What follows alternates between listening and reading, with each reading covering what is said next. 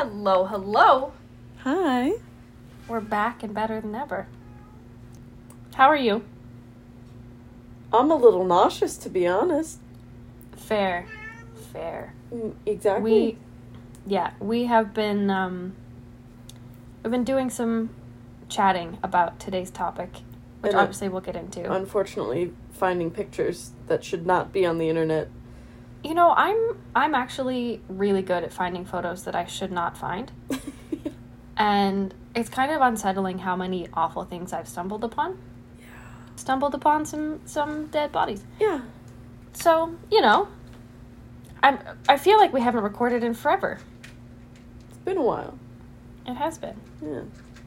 You guys won't know because we've been releasing a backlog of episodes, so it feels normal for you. The last time we recorded one was in Vegas. It's true. Oh, Yeah. I miss Vegas. Me too. Shout out to Vegas. Yeah. Shout out to the Blue Man Group. Shout out to the Blue Man Group. And Matthew Gray Goobler. Gooby. Gooby, Call we'll us. see you next time. We'll see you, baby. I'm Kate, And I'm Jane, and this is Creeps and Coffee. a show where we talk about the dark parts of the world around us Cryptids, conspiracies, things that go bump in the night. and the crimes behind the scariest creatures of all, humans. Join us as we take a look at the stories sure to give you the creeps. Pull up a seat, grab a coffee. And let's have a chat. On a more serious So- note, murder. Yeah. Speaking of Matthew Gray Goobler, for those of you who don't know, he plays Spencer Reed in Criminal Minds. So I've still got Jamie on her Criminal Minds kick. Yep. Thank God. But yeah, on a serious note, today's episode is intense. Yeah. It feels like it's been a long time since we've covered a true crime case. Yeah, trigger warning. Yeah, so there's a bit of a content warning happening. Obviously, discussion of murder and death in general is not something most people enjoy. Yeah. And if you read the title, also cannibalism.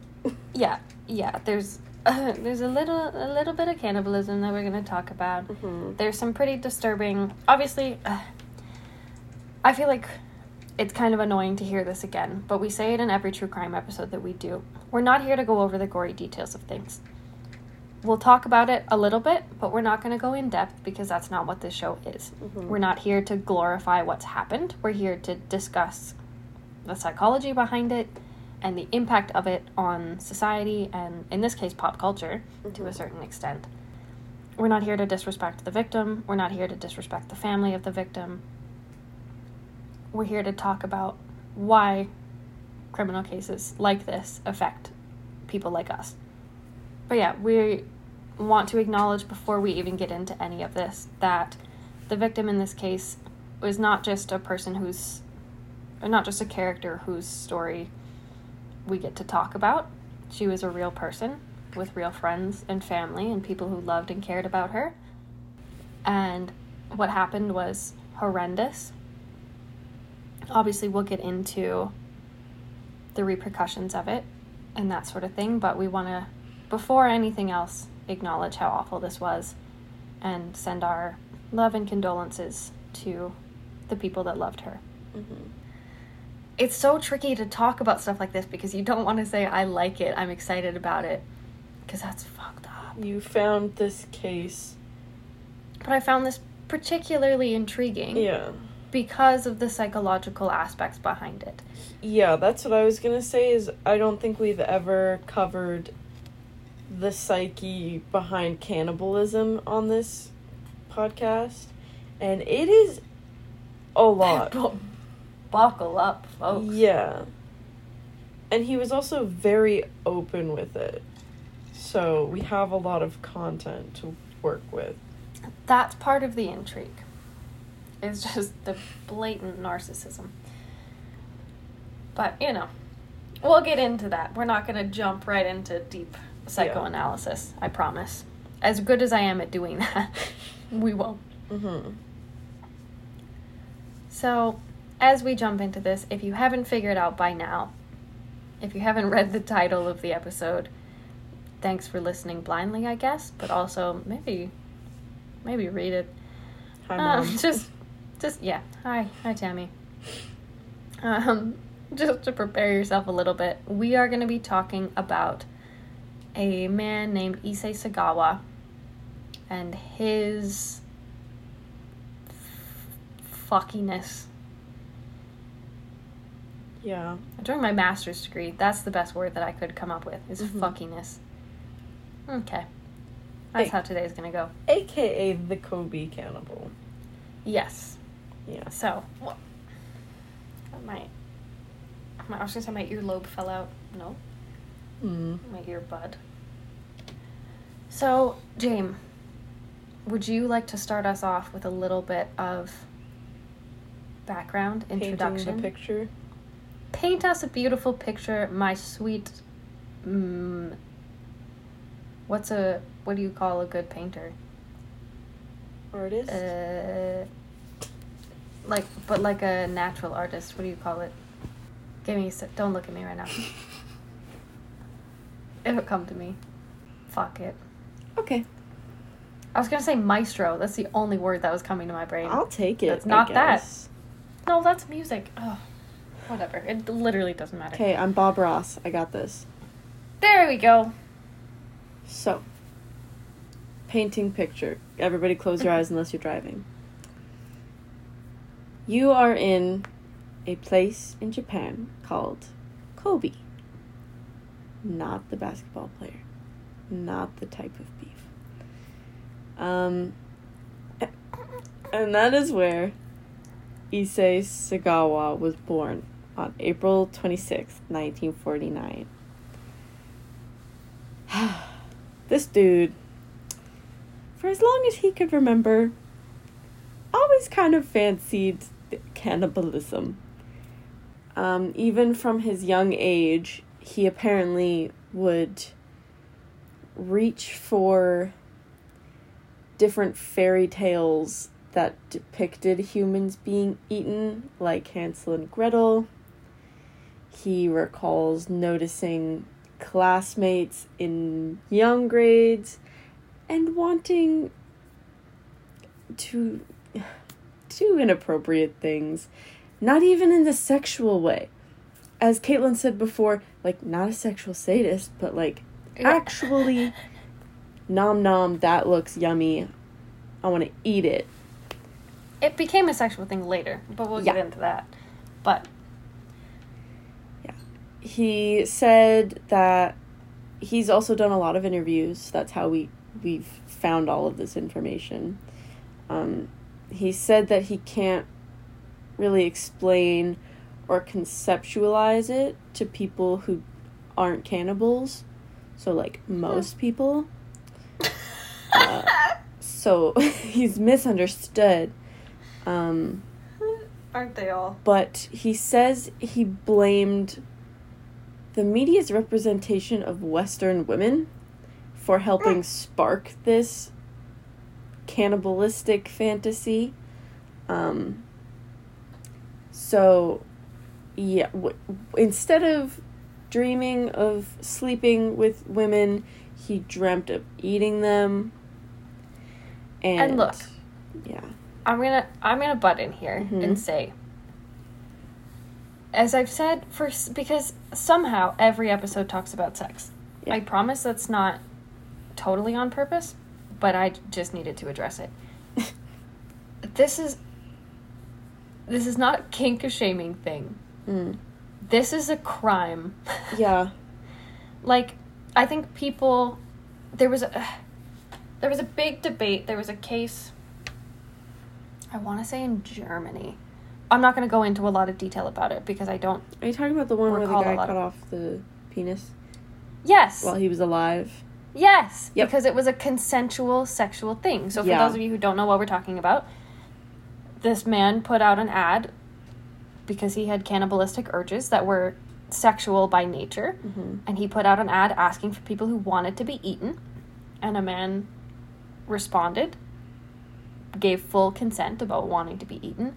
They cut off his penis fried it. They tried to eat it together. Like, this, I mean, that one is a moral dilemma. And that was a big conversation in philosophy and sociology groups. It's a big gray area. Is that why I heard about it from psych class? Yeah. Oh. For sure. It's better than just having that knowledge. I don't know where it came from. My homeroom teacher in high school told me about it. Shout out to Chris Evans. Yeah. But That's not that Chris Evans. Not that Chris Evans or my cousin, who also goes by the same name. Oh my god, okay. There's a lot. Anyway. But all that to say, it's a moral gray area. They were both consenting adults. It's a different situation. This is not consensual in any sense. Mm-mm. He was overtly making these advances and weird comments and being creepy and gross to people who were not consenting. Not all of it was sexual in nature, but a lot of it was. Anytime Issei was interacting or having these thoughts, it was equally from a place of anger and sexual desire, which is often what creates a sadistic person, which is how we've gotten to this point. That was just me popping in. Because we're not kink shaming, but also don't eat people. Yeah, but this man, he tried to defend himself and say he never actually thinks about killing them. That's not the part he fantasizes about. It's just the chewing on their flesh and eating them. The eating. Yeah. And he tried to explain it like it's like a fetish. A man is attracted to a woman. He feels a desire to see her, kiss her, blah, blah, blah. He says that's exactly how he feels, but with eating said women, blah, blah, blah. And he finds it weird that other people don't feel this urge. Yeah. And that makes me unsettled.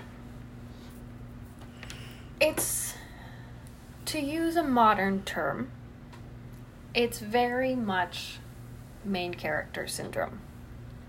And him thinking that his way is the highway and that everyone has to cater to his needs. Egocentric. Very egocentric. So the fact that he doesn't...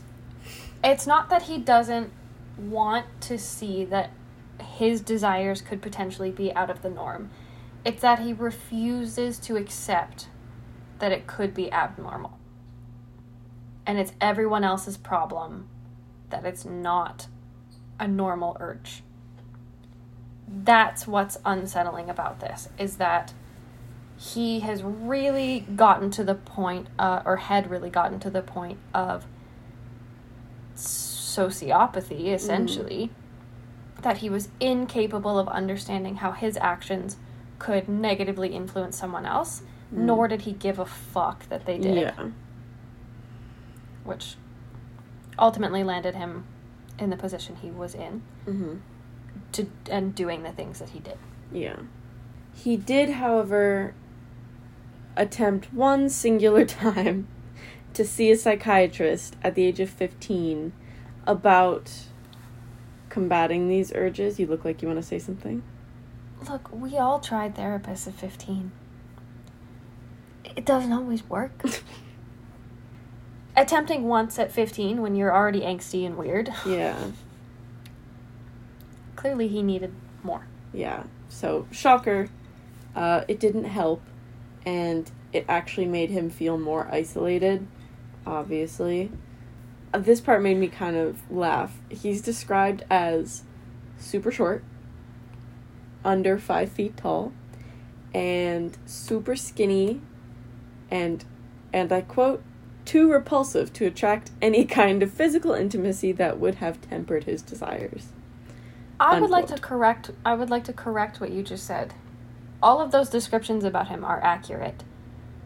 He was not described by other people as that. That is a self-description. That is how he described himself. And I concur. Out there. Yeah. Have you seen him? That is the one thing And I'm like, yeah, you got it. You're spot on there, bud. Yeah.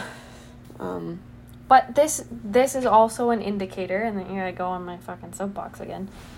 This is also an indicator of clearly inner turmoil and clearly some fucked up psyche. That he is at the point where him saying this stuff about himself is not detrimental to him. He's not saying it to be, he doesn't have a degradation kink. He's not saying it to, like, gain sympathy.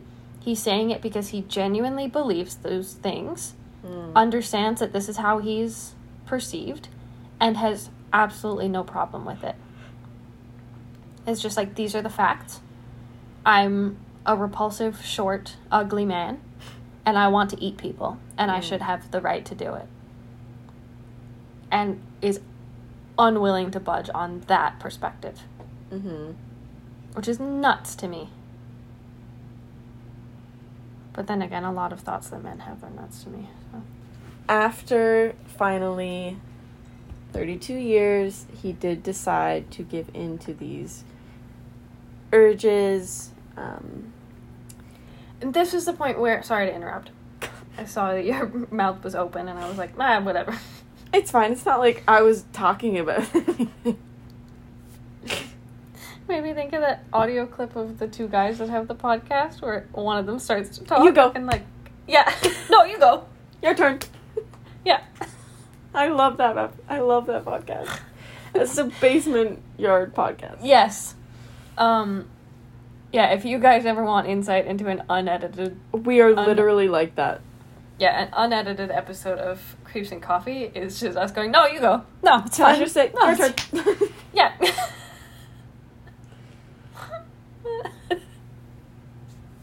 I don't even remember what I was going to say now. Good. Can I continue? Please do. Go ahead. Cut me off again when you remember. Yeah, I will. So, he was in France. And... She's just waiting for me to cut her off. I am. I'm sweating. I'm gearing up for it. So, he was very, as weird as it is, he was very artsy. And he was very interested in manga and poetry and drawing and he in art all school? of these things. Yes. So he moved to France when he was 27. So this would have been 1977.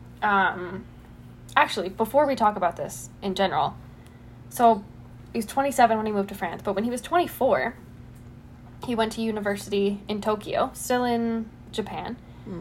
That's where Tokyo is. Ended up...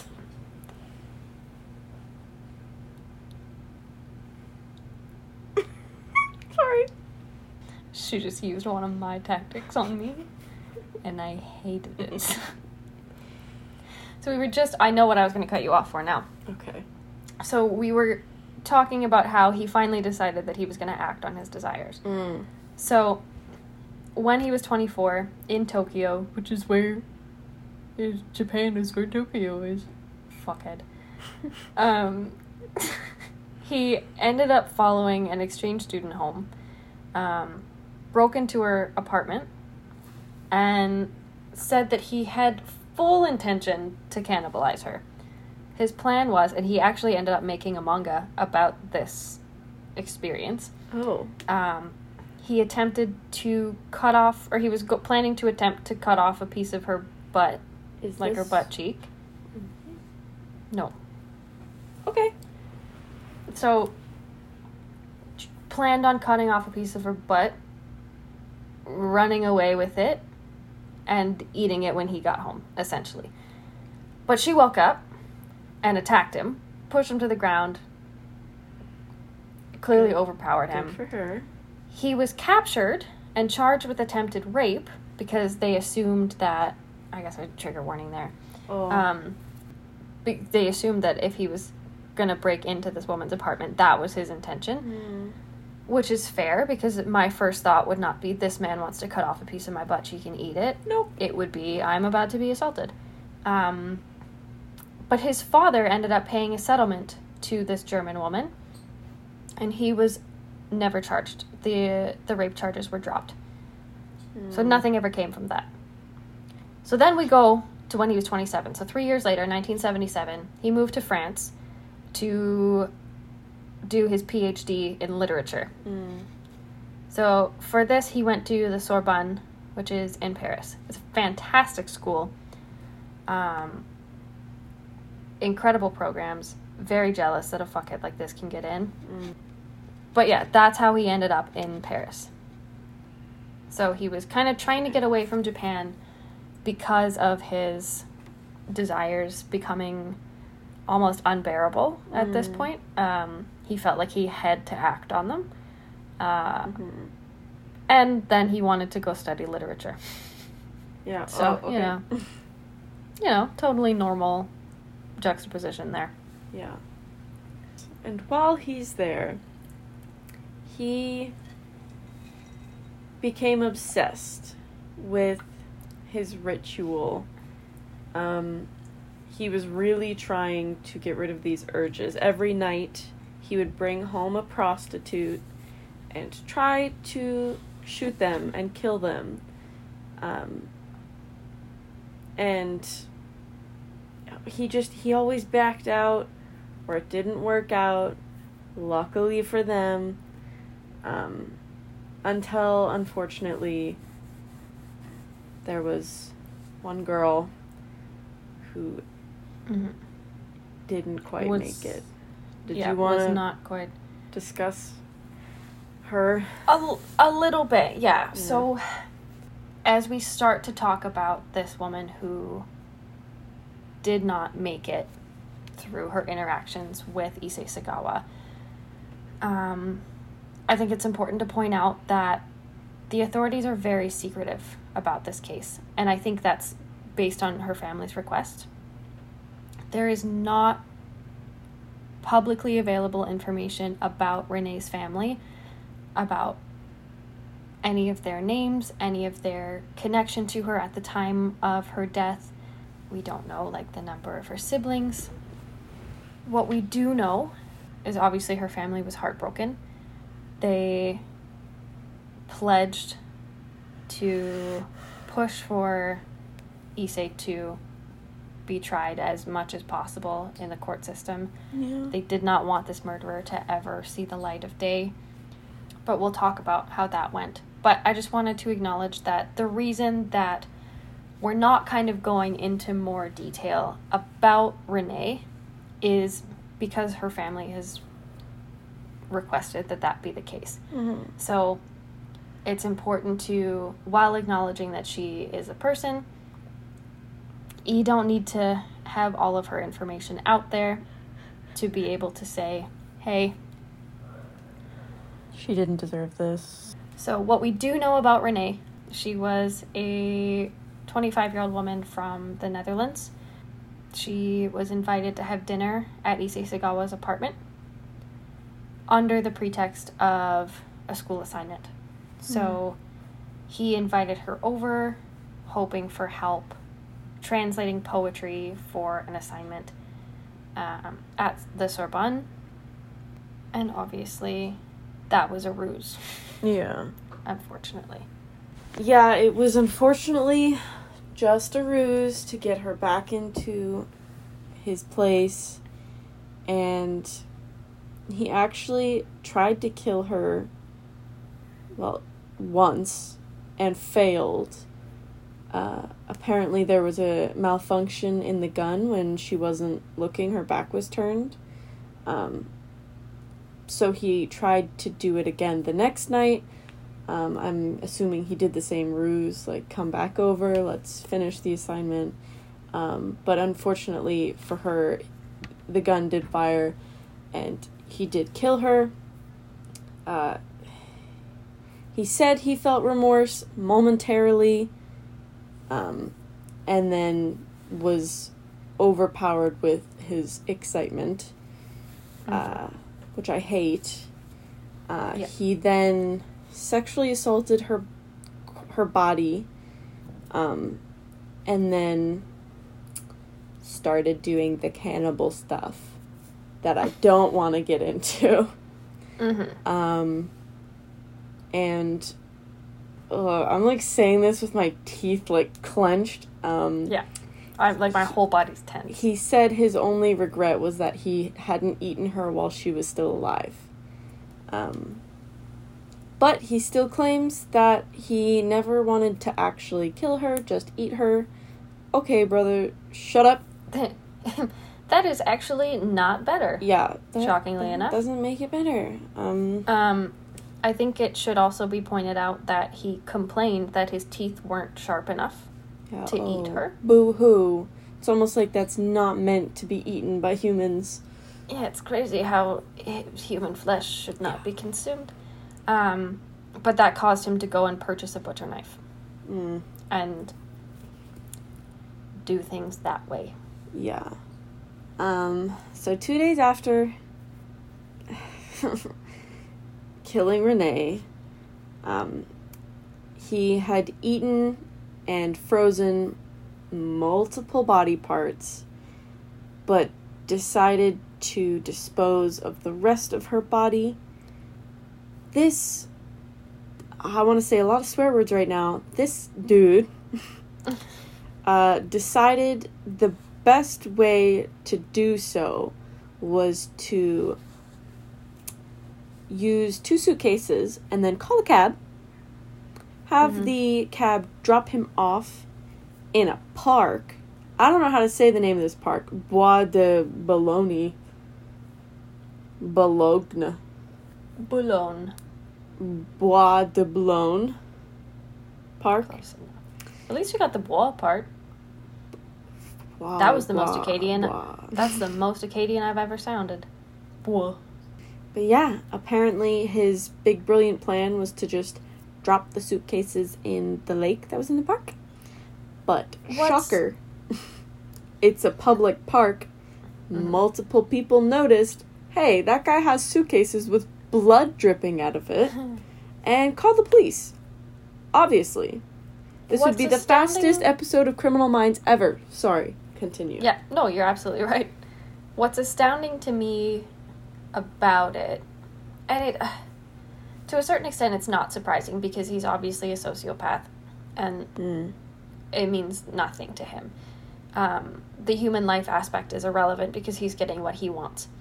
Regardless of the sexual desires behind it, it's power. But what's baffling to me is that he goes to all of this trouble and just destroys this woman and her family's life for the rest of existence. Like, the rest of their family lineage is going to have this in their memory. But the only reason that he decided that he needed to get rid of her wasn't because he felt guilty, it wasn't because he was scared of getting caught. It was because her body started to decompose and he was grossed out. Yeah. So this man that's had the such true mark. little... He did not care. There such little respect. He did not consider anything. Obviously, we know he didn't consider anyone else's feelings, but he didn't consider human life to be of value. Yeah. So he could get his dick hard. Once. At the end of the day. Yeah, literally once. Good for you. It's just... There's a lot of things that surprise me about humanity, and there's obviously a lot of things that don't surprise me. This is something that will always be shocking. Yeah. Well, because we have empathy. So the police found Sagawa and were like, hello? And what's going on? And he was caught. He was caught in the act. Yeah, he immediately was like, oh yeah, I killed her. I ate her. Literally, point blank. This is further baffling to me, and it further proves this man is a psychopath. That he was like, oh yeah, it's no big deal. I had a desire to eat her, so I ate her. And now I don't need this anymore. Yeah. Like, what the fuck? Ugh. So obviously. Imagine go. being sorry.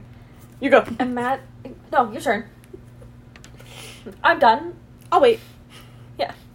Imagine being the police officer that was like, sir, what's in your suitcase? Dead body. Dead body, I ate it. Okay. I'm gonna need you to step to the side, sir. I'm gonna call for backup, I think. Like, you at least expect to put up a fight, but... Something. No.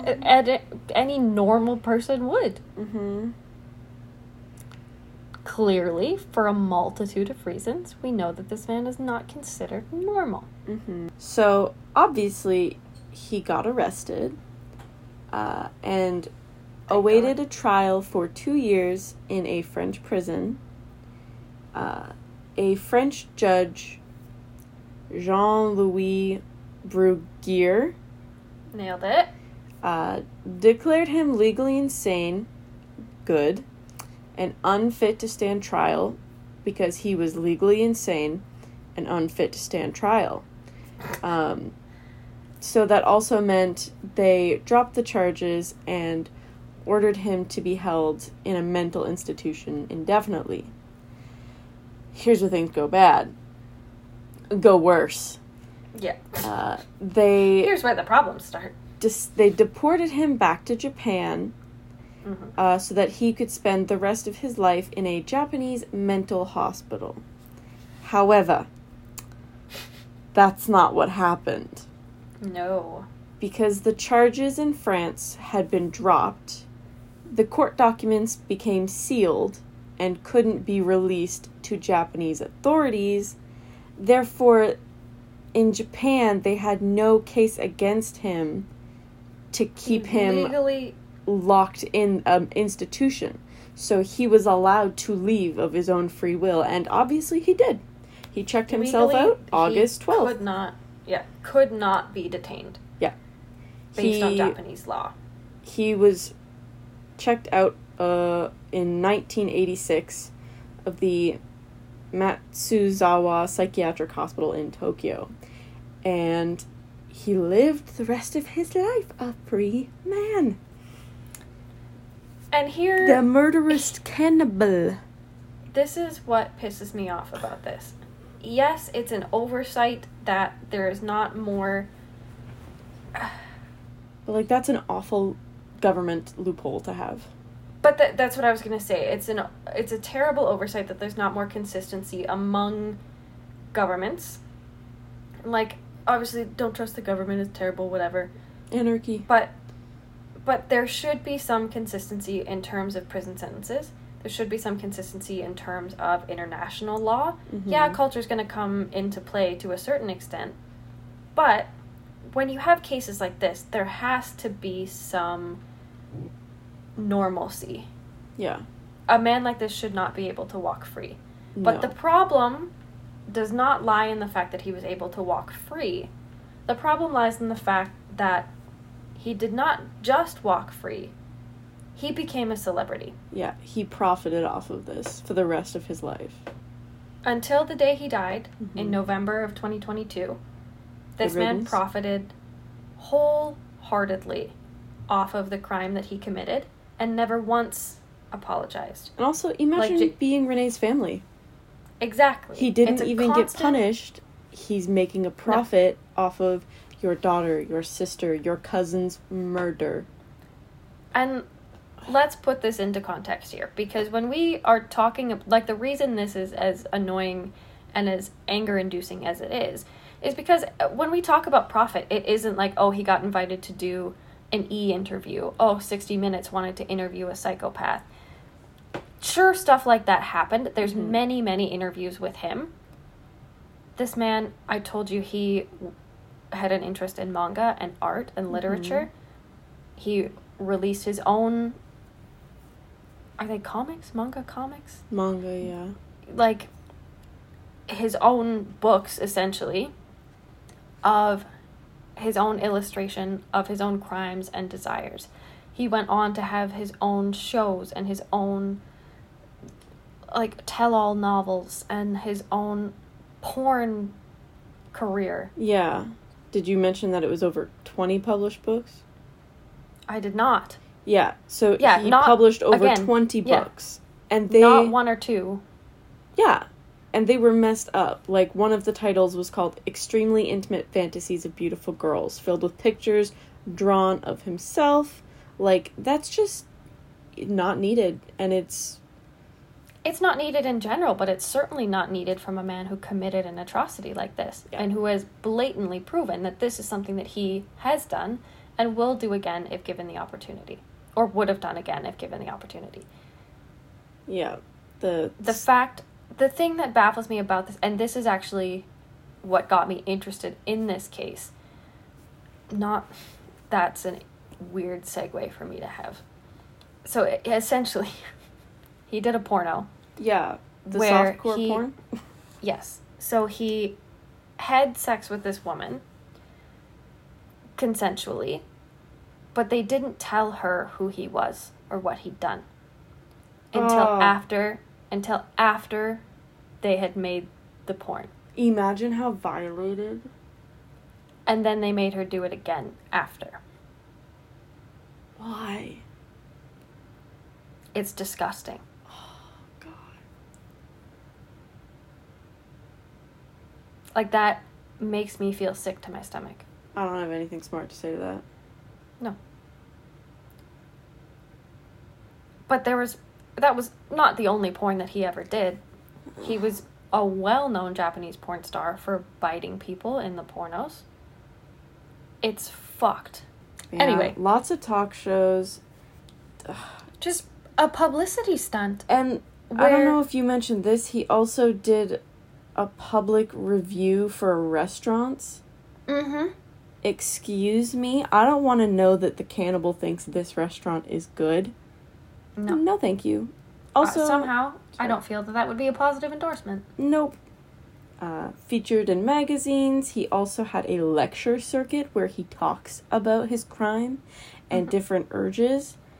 Girl. Like, from a psychological perspective, it is interesting to hear and to have as much interview footage as we do. Tell me from a jail cell. But that's took the words right out of my fucking mouth. Jamie, you're my best friend in the world. Like, those interviews can happen from a punitive perspective. Mm-hmm. It does not have to be a free man telling you the story of how fucked up they are. It can be a person behind bars. If I walked into that lecture not knowing, I'm going to feel so uncomfortable being like, oh, this man ate and killed somebody. I don't want to sit here. I'm in the front row. As a professor, how could you feel comfortable having your students welcoming a person like this to your students? Yeah. He claims he has refrained from cannibalism ever since the incident. I don't believe that. Bullshit. I believe that he might have done it since then because the urges are so strong and just never got caught. And obviously he's not going to tell people, oh yeah, I did it a couple more times after I got in trouble. Because then, you will go to an institution. But he's literally gone gloating, saying, not gloating, but like going around saying, like, oh, June is really hard because all the women start wearing less, and like, I just really want to like bite them. Like, brother, you telling me he hasn't committed another crime since then? Even then, I can guarantee he's committed a crime, maybe even not just cannibalism, probably assault, probably stalking women from the train station. This man makes me feel itchy. Yeah. The problem with this, for me, among many other problems I have with this, is, yes, he was 1,000% stalking women, being creepy, making unwanted advances, doing all of the things, never getting caught for it. He absolutely was. There's not a doubt in my mind. Sure, I don't have concrete proof of it, but sue me. Oh, he can't. He's fucking dead. We'll get to that. But, yeah. But the fact that he still to this day has a fan base of people who love his books and his stories and think he's so sexy and so mysterious and they know cool. about the crimes. And it's no different to me than the psyche of a woman who is obsessed with Manson, who is obsessed with Richard Ramirez, who is obsessed with any of these fucking serial killers. Get a grip. Like, it is not the romanticized version with Evan Peters in it. It is someone who actually murders, and you are not special. You will not change them. They would kill you in an instant if they had the chance. And that's a hard thing for me to hear, too, because I love American Horror Story. Ever since season 1 with Tate Langdon, I could change him. Realistically, I could not. He would kill me. Look at American Horror Story is a prime example. I'll take a shot every time we talk about American Horror Story. Another prime example for me, I've been in love with Zac Efron since I was like 7 years old. Mm-hmm. High School Musical changed my life, and I will forever be in love with that man. When his Ted Bundy movie came out, it's difficult to see something like that in pop culture, have the background information of Zac Efron and knowing that I love Zac Efron and all of these things. Mm-hmm. And it's difficult to separate that from what Ted Bundy was. And I'm not hesitating to not say who Ted Bundy was. I'm saying what, because he was a monster. There should be no glorification with someone like Zac Efron, because it perpetuates stuff like this. It was the same thing with Evan Peters. It's the same thing with fucking Zodiac stuff. Mm-hmm. Like, this perpetual perspective of them as these, like, suave individuals. Like, that is doing nothing to help the circumstances of cults of fandoms. Well, that's like just Hollywood Issei Sagawa trying to make a buck, because they know if they get a hot guy to do it, or a well-known face, like, who was it, like, Ross Lynch was also Dahmer before? Yep. And everyone knew, people will watch it. He used to be on Disney, and now he's a serial killer in a show. But the more you encourage stuff like that, the easier it is when you have a situation like Issei Sagawa, where he's not attractive. Yeah. He's not charismatic. He is self-described and as has there ugly. been a Netflix movie about him? Like, him being just hot died, and so sexual? Buckle up. God. But this is what I mean. When you have people like that, it's easier for those who are not those traits to get fame and fortune and a fan base, because people are like, well, these traits are now the attractive thing. Remember this in 6 years when Netflix releases a topic, and we're like, I told you so. If I don't get residuals, if that SAG-AFTRA strike doesn't come for us right now, I'll fight somebody. Yeah. But you know what I mean? The easier Hollywood makes it to attach those traits to someone attractive, when you are removing the attractiveness of that individual, and those traits are what's left behind, society picks up on that being attractive. Yeah. No matter how fucked up it is, it's, ooh, I can change him. Ooh, he's like controlling but in a sexy way. No. Yeah. These are dangerous people, and the fact that there is anyone defending this man, anyone saying that they're a fan of his work, of anything he's done, anything he's said, I don't say this lightly, get some fucking help. Well, because he literally said he'd do it again. Multiple times. He had no remorse, and that's the part that messes me up. It doesn't matter if he'd do it again or not. He did it once. And that's enough. He did it. If he had so much as thought about doing that, I've never once been like, I'd eat a person.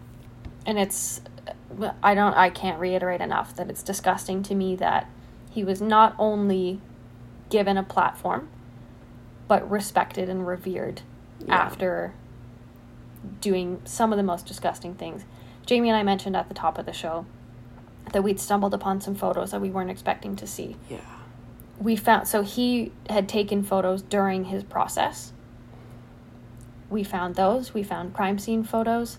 Things that are genuinely very disturbing. I feel like when we started... people are curious, but I don't recommend looking these up. Like, I'm going to have nightmares tonight, and I felt physically ill. Like, I genuinely feel like when we started this episode, Jamie and I haven't talked in a couple days. We were kind of lighthearted about things, and we were kind of going into it, not jokingly. Obviously, we still wanted to be respectful and have a serious conversation, but it was not as baffling to us as it was once we saw the photographs and had that in front of us. Well, and it was so unexpected, because we were talking about what respectful post can we do on Instagram. Like, maybe we can find some paperwork to post, because we did not want to glorify the victim. We did not want pictures of Sorbonne, pictures of Japan. So we were like, well, let's try and find something that will be respectable, and instead we came across, like, crime scene photos that are burned into my eyeballs right now. Yeah. And I probably won't ever forget that. Like, very, very rarely do we have visceral reactions to things. And we both did. I can genuinely say that we did, and it's, like, I feel anger right now. I can't direct that anger at anybody because, like we'll talk about in a minute, Sagawa's dead. But fuck me. Like, it's baffling. Like, I feel like I'm on the verge of tears right now because seeing what had been done to Renee's body, if that was me, obviously I'd be dead, but if I knew what had happened to me, the rage in my heart, like, how dare you do that to me when I cannot fight back? Like, it's a blatant disrespect. Ooh. Not just to the individual, and this is the what gets me about it, is it's not a disrespect. I mean, it is a disrespect to the person, but it's not at its core a disrespect to the individual. It's a disrespect to human existence. Yeah. And a disrespect to familial connections between humans. Like, understanding a companionship between our species. There was none of that. There was no acknowledgement that there was a soul beyond the body, nor that soul mattered. Yeah. But at this point, he can get fucked. Well, and at the same time, he also is literally quoted to say, "I hope people will read my book and stop thinking of me as a monster." Brother, you are a monster. What do you mean? You are a monster, and that soul did matter. Yeah. And she still does. So he got what he deserved in the end. He's dead now. At the end, in November of 2022, he died of pneumonia. After suffering from diabetes and also 2 heart attacks. Yes. Unfortunately, it was not in a prison cell. It was at home. At 73 years old. 73 years too many of this man's existence in the world. Mm-hmm. It was a soul that the world would have been better off without. And I don't hesitate to say that. At the end of the day, yeah, he was a person too. But when you do stuff like this, your personhood gets taken from you. Can I leave us with one more kind of bone-chilling addition to that? Please do, because I'm done. Yeah. So in 2018, he was quoted during filming where his brother asks him, "As your brother, would you eat me?" And the only response Sagawa gave was an empty stare and silence. Well, I'd say that about sums up our conversation for today. Yeah. Sorry it was a bit of a heavier one. We haven't had a super heavy one in a while, but like I said, we were kind of caught off guard by the heaviness of it as well. So I guess we'll do a wrap up. If you would like to share your thoughts, your opinions, comments, questions, concerns about anything you've heard in our episode today, you can feel free to reach out to us at our email, which is creepsandcoffee@gmail.com. You can give us a follow and send us a message on our Instagram and our Twitter, which are at creepsandcoffee. If you would like to help us along on our journey and see our updates, new shows, new posts, whatever the case may be, or if you would like to help support the show and help fuel our caffeine-induced recording sessions, you can check out our Buy Me a Coffee page, which is buymeacoffee.com/creepsandcoffee. And if you feel cannibalistic urges, go to a psychiatrist. Actually, Get all of you should go to therapy anyway. It's fantastic. That is also true. But definitely mention cannibalism if that's a thing for you. And if you get rejected the first time, do not wait 32 years before acting on it. Go to a different therapist. Please. Get some help. We'll talk to you next time.